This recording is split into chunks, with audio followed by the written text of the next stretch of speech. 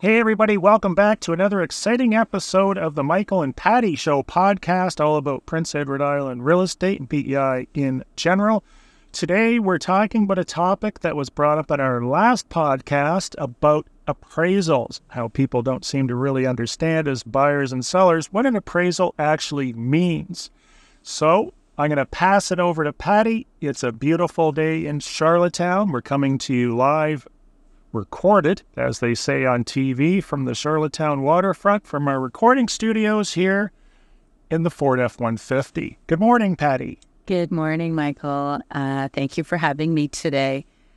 With regards to appraisals, what I come across, Let's define appraisals first. What is an appraisal? So an appraisal is where, obviously, the purchaser is not able to 100% fund the home because they don't have, say, our average price that we were talking about in a previous podcast, say $370,000 sitting in their bank account.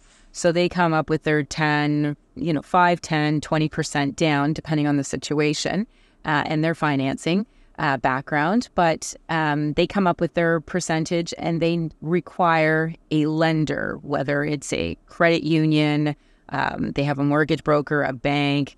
There's A lenders, B lenders. They require some sort of finance assistance to complete the purchase.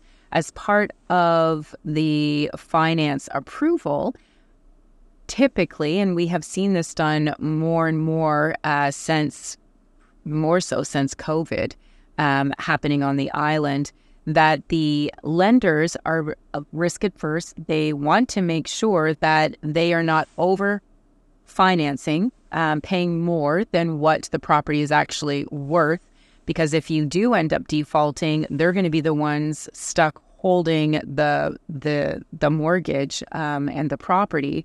So they send out an appraisal.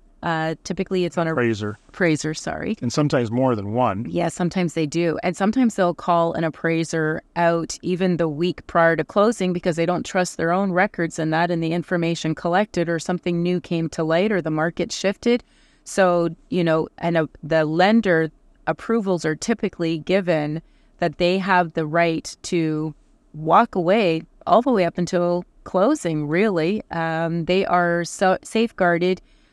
We just don't always read the small print and realize that they do have that option.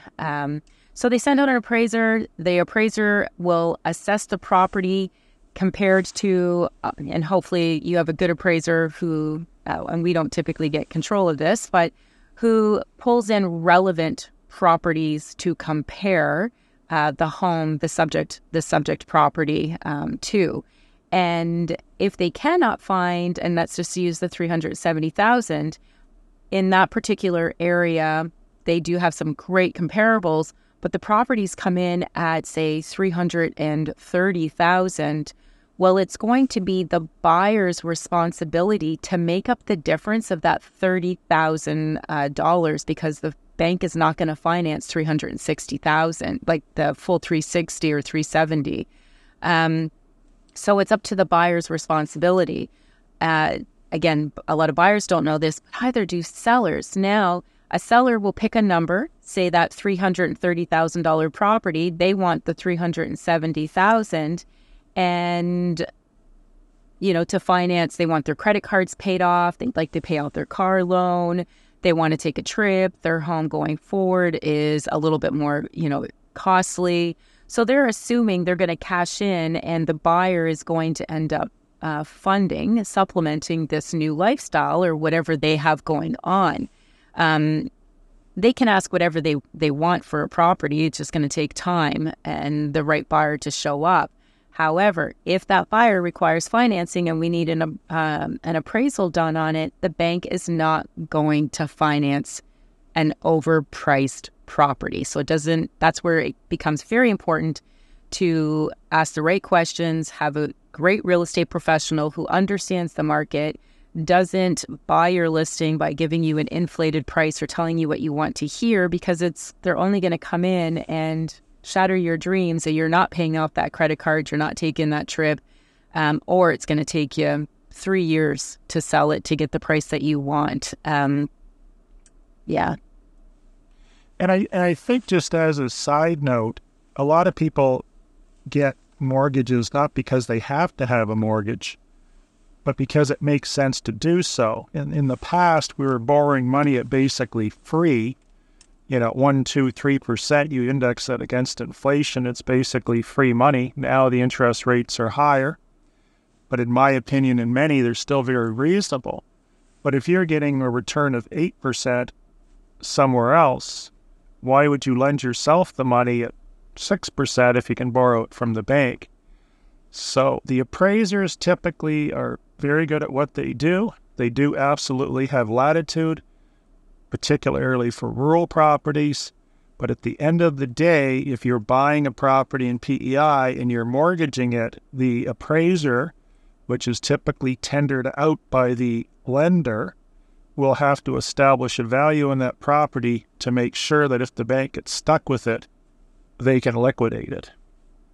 Yes, yeah. And again, I just don't think many sellers have had this properly and explained to them so that they realize, which is why you see all these inflated prices. And I mean, the sellers that have inflated prices are realtors or sales professionals who've given them an inflated price on their property. That is going to be, in my opinion, what shifts us back to a buyer's market, because we're going to have inventory, beginning to sit once again on the market. Our days on market have already gone up, and it's going to go back to a buyer's market. So sellers are going to have to, unfortunately, end up pricing their properties properly once again if they want to generate a sale within a certain time period. But just with regards to appraisals, we just wanted to make sure that people understood what that meant from a buyer's perspective, from a seller's perspective, and the importance of pricing your property correctly. Well done. It's a wrap. Everybody have a great day. Thanks for listening. And be sure to rate this podcast. Send Patty or I an email or a message if you have any questions about Prince Edward Island or PEI in general. We both moved here from Southern Ontario.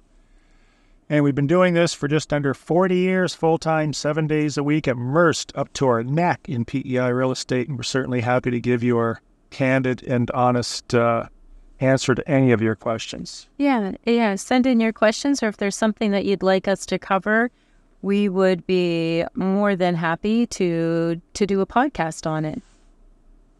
See ya. Have a great day.